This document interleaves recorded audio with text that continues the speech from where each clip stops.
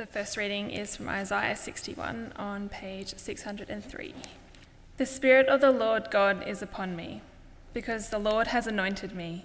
He has sent me to bring good news to the oppressed, to bind up the brokenhearted, to proclaim liberty to the captives and release to the prisoners, to proclaim the year of the Lord's favour and the day of vengeance of our God, to comfort all who mourn, to provide for those who mourn in Zion, to give them a garland instead of ashes, the oil of gladness instead of mourning, the mantle of praise instead of faint spirit. They will be called oaks of righteousness, the planting of the Lord to display his glory. They shall build up the ancient ruins. They shall raise up the former devastations. They shall repair the ruined cities, the devastations of many generations. Strangers shall stand and feed your flocks.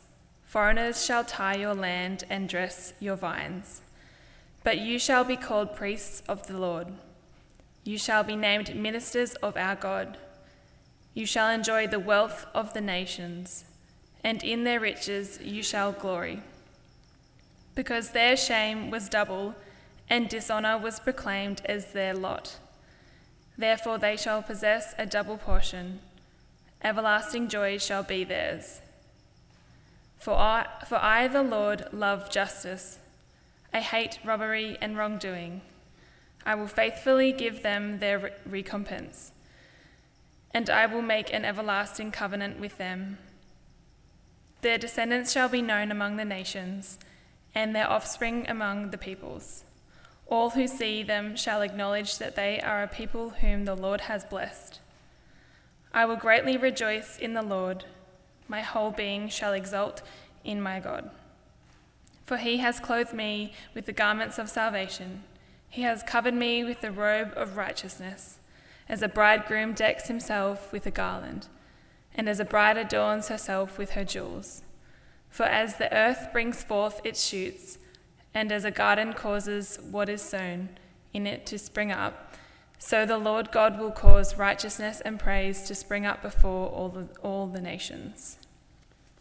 The second reading is from Luke chapter 4, verse 16 to 21. It's on page 835. Verse 16. When he came to Nazareth, where he had been brought up, he went to the synagogue on the Sabbath day, as was his custom. He stood up to read, and the scroll of the prophet Isaiah was given to him. He unrolled the scroll and found the place where it was written, "The Spirit of the Lord is upon me, because he has anointed me to bring the good news to the poor. He has sent me to proclaim release to the captives and recovery of sight to the blind, to let the oppressed go free, to proclaim the year of the Lord's favour." And he rolled up the scroll, gave it back to the attendant, and sat down. The eyes of all in the synagogue were fixed on him. Then he began to say to them, "Today this scripture has been fulfilled in your hearing." Freedom is an idea that lies right at the heart of our culture. We hold our freedoms very deeply. We seek to defend them as best as we can. We have a really high value on free speech, a high value on free trade, freedom of movement, freedom of information, freedom of assembly, freedom of association, freedom of conscience, freedom of religion. Freedom is one of the bedrock important kind of concepts of our whole Western civilization.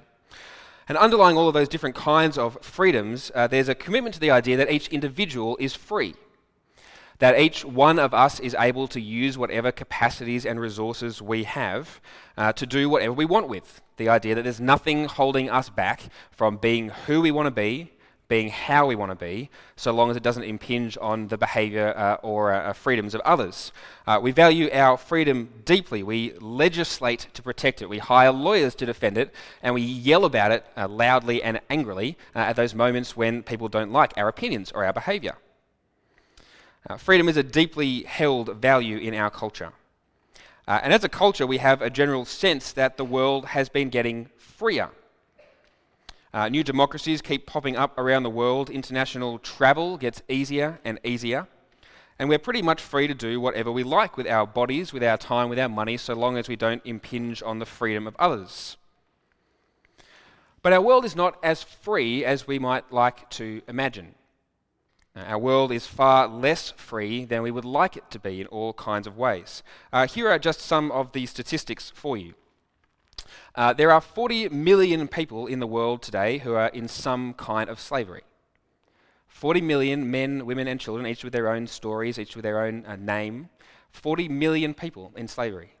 Of those 40 million, 1 in 4 of them are children. Of those 40 million, 3.8 million are in some kind of forced sexual exploitation. And of those 3.8 million in forced sexual exploitation, about 1 million of those are children. Again, of those 3.8 million in forced sexual exploitation, 99% of them are women. Our world is far less free than we like to imagine that it is. And the truth of the matter, of course, is that lots of the freedoms that we enjoy in the developed world are based on denying freedoms to other people in the majority world in all kinds of ways. Human trafficking, which finds its way in all kinds of ways into the products that we buy, the clothes that we wear, human trafficking generates $150 billion a year. Mostly 2/3 of it, in fact, through the commercial sex trade. Our world is not as free as we would like it to be. And so a question that all these things raises for us actually is freedom even actually possible?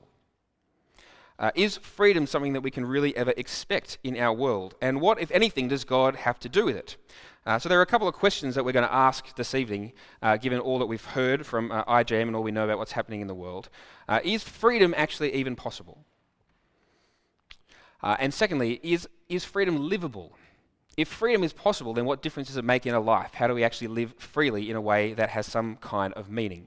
We're going to think first about that first question there, is freedom possible?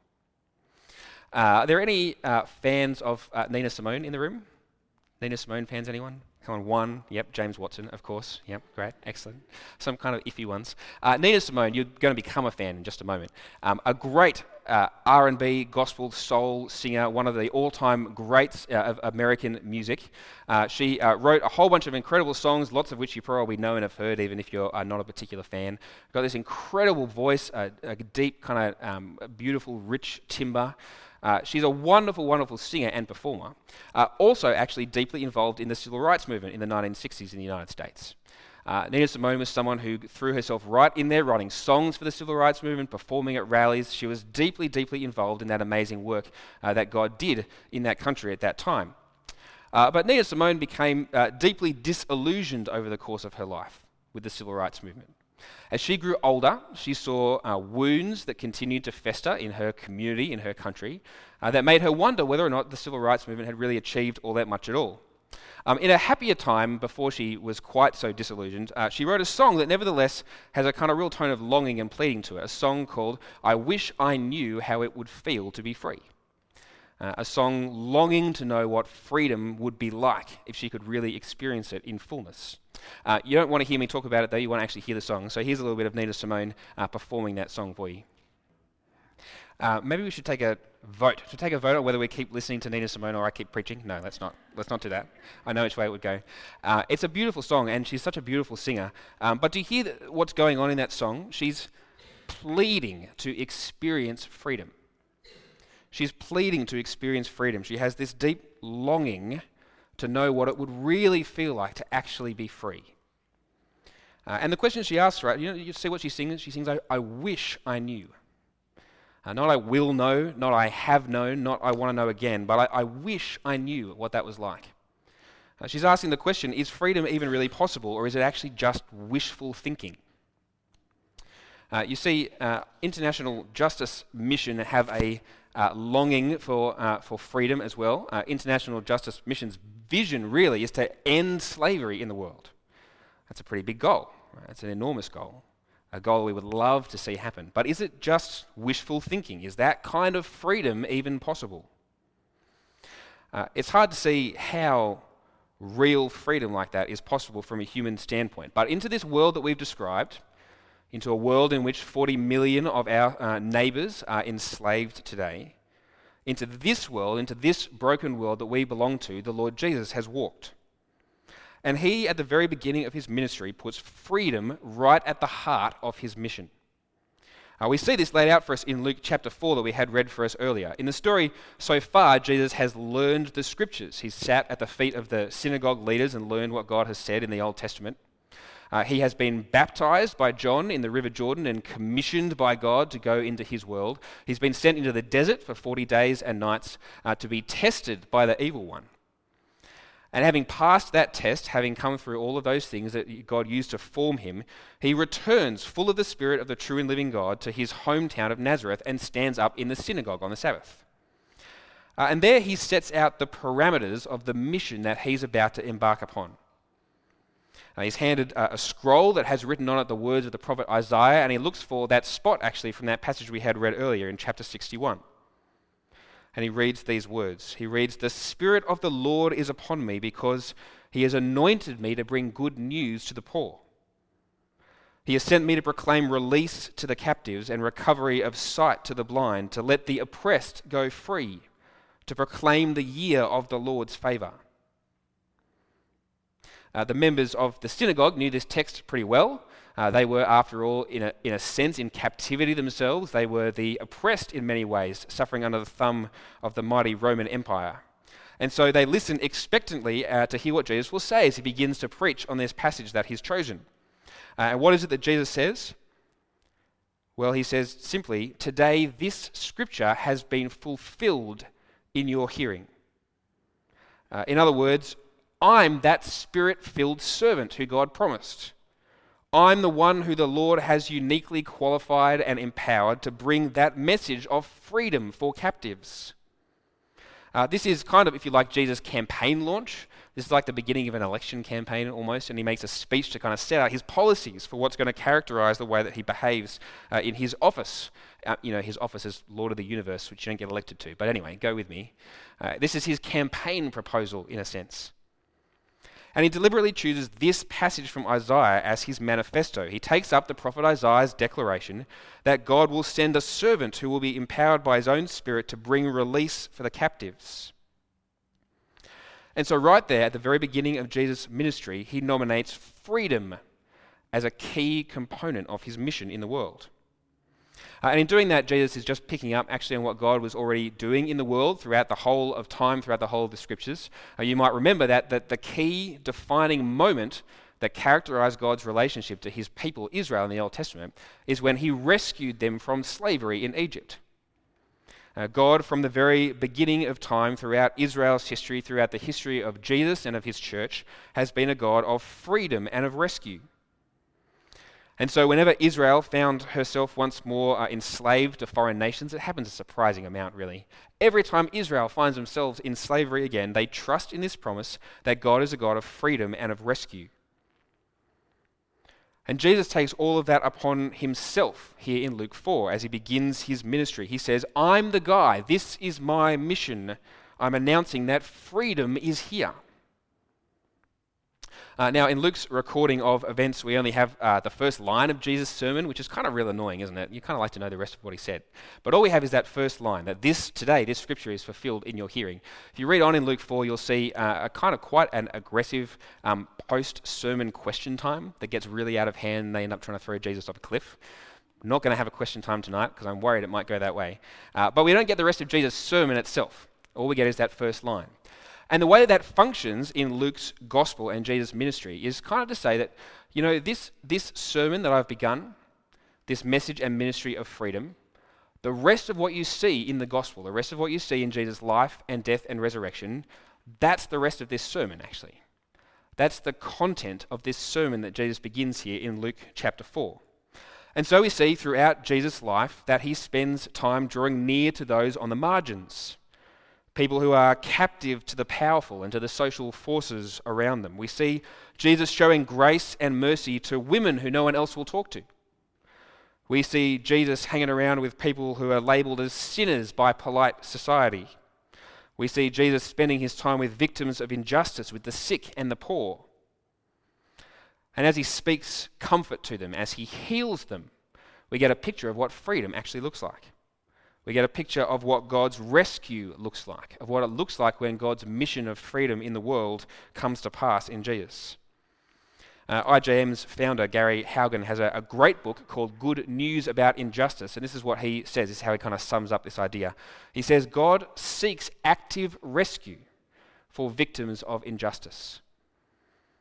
And that's what we see in Jesus' life and ministry. We see God's active rescue plan for release for the captives, for freedom for the oppressed.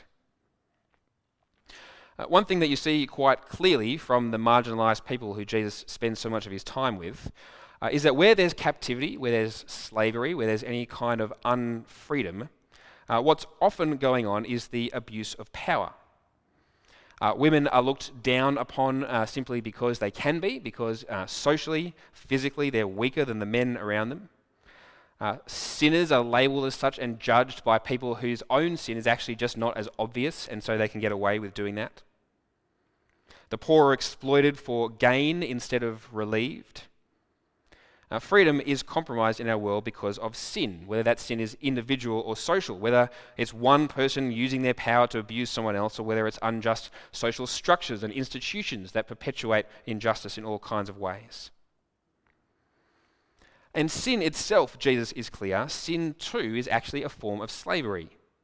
A form of slavery that runs deeper than any social structure or personal restriction can.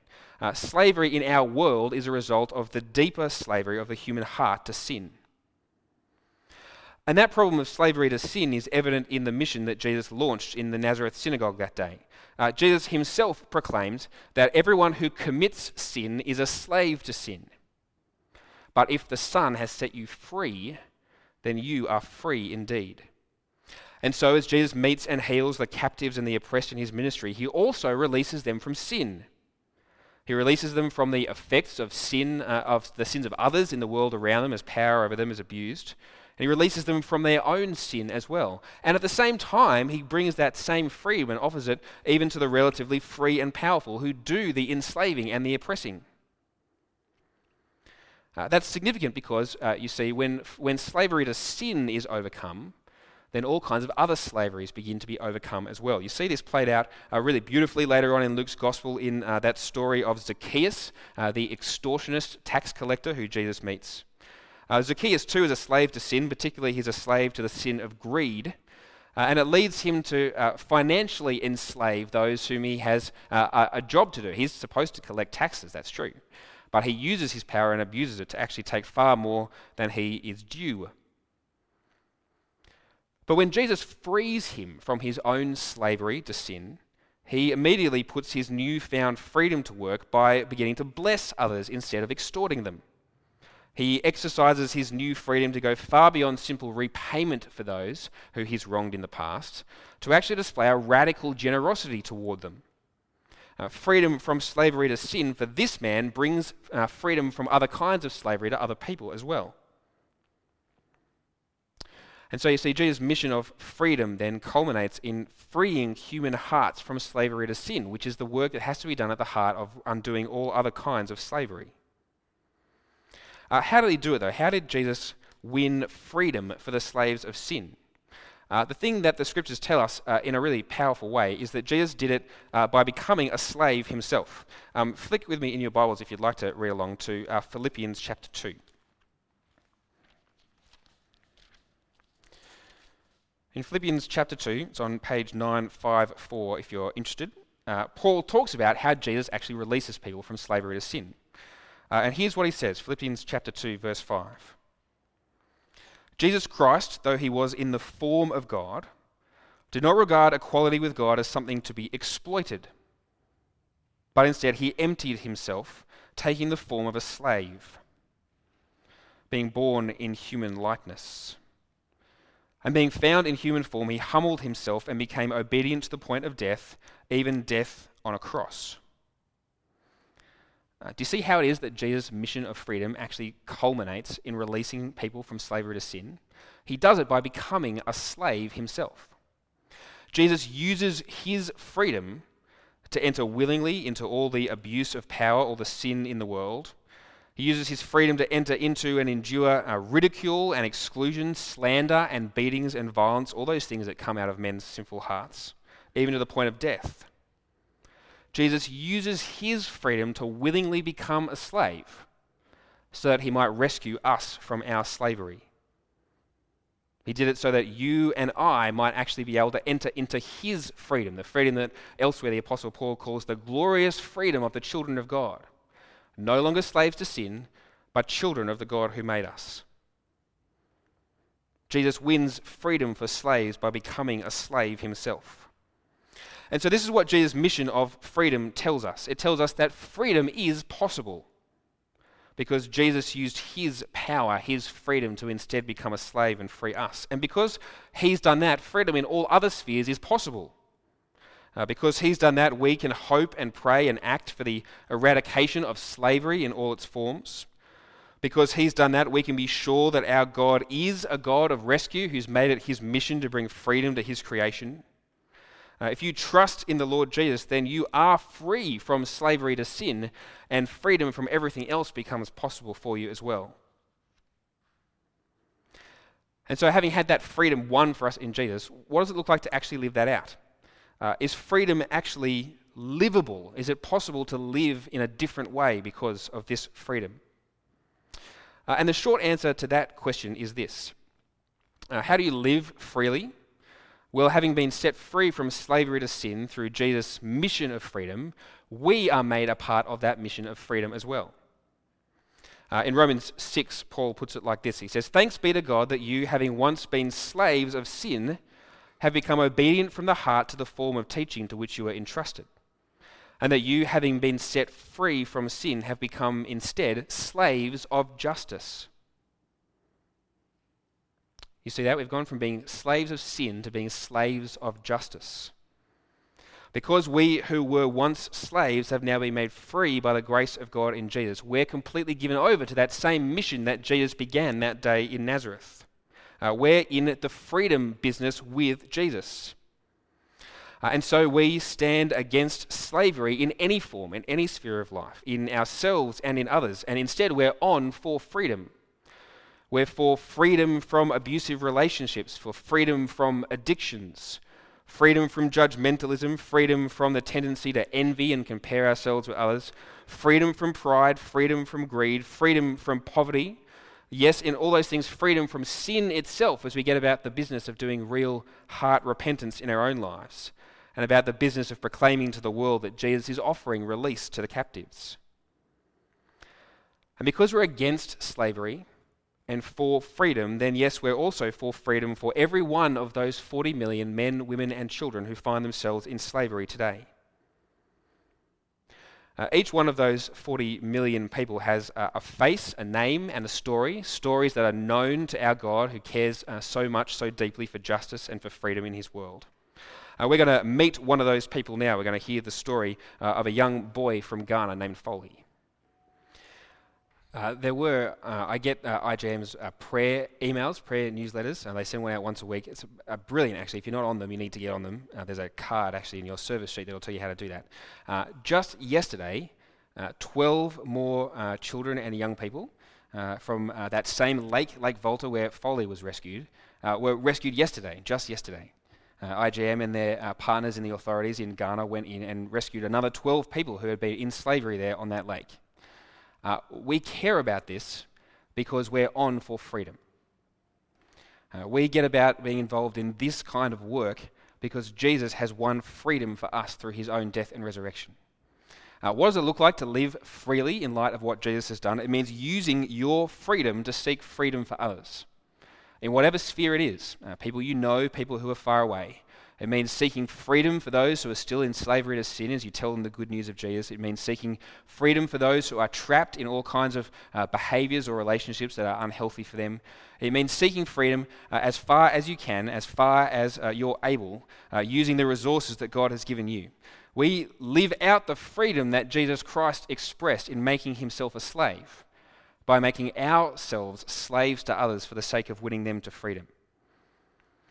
And in the end, we're on for this. We do this because when we look at someone like Foley and many others like him, what we see when we see people like him enslaved is we see a picture actually of what we were like without Jesus. we see a picture lived out of what we were like in our hearts before Jesus set us free from sin. And so also as we see them rescued, as we see them brought from slavery into freedom, we see a picture of what God has done for us in rescuing us from our own slavery to sin. This is just another expression of God's mission of freedom in the world. And so we seek to stretch out to all those who are enslaved and offer them the freedom that Jesus brings.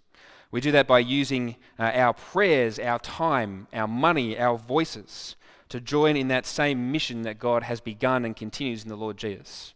This is why we're on for IJM, because they continue in that same work that Jesus began that day in the synagogue in Nazareth, as the work that he's done in us by his Spirit as he connects us to Jesus and his death and resurrection as well.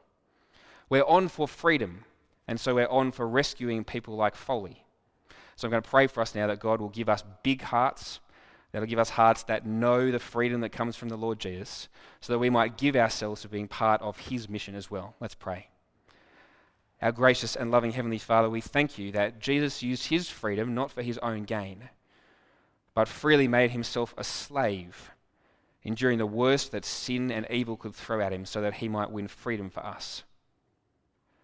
Heavenly Father, thank you that we who trust in Jesus are no longer slaves to sin, but know freedom. Thank you that we're people who don't just wish we could know how it feels to be free, but we know in the depths of our hearts what it looks like to be set free from sin. Father, we pray that you continue to do that work around the world, that the ripple effects of people being freed from their slavery to sin would go out in the world in all kinds of other slavery being overcome as well. Father, we ask that you would give us big hearts and a big vision for what it is that you're doing in the world, for what it looks like to be a part of the freedom mission that Jesus has begun, and that you call us to join in. Father, give us wisdom, give us generosity, give us passion for the work that you're doing in the world, so that we might see our place in it. Father, we ask that you'd help us to use the freedom you won for us to seek freedom for others. We pray that as we do so, you might make us part of that big work that you're doing throughout your creation to bring freedom once more. Father, prosper the work again, we pray, of IJM, prosper the work of our own hands and our own lives where we seek freedom for those around us as well. Father, we ask that you would do this for the glory and honour of the Lord Jesus Christ, in whose name we pray. Amen.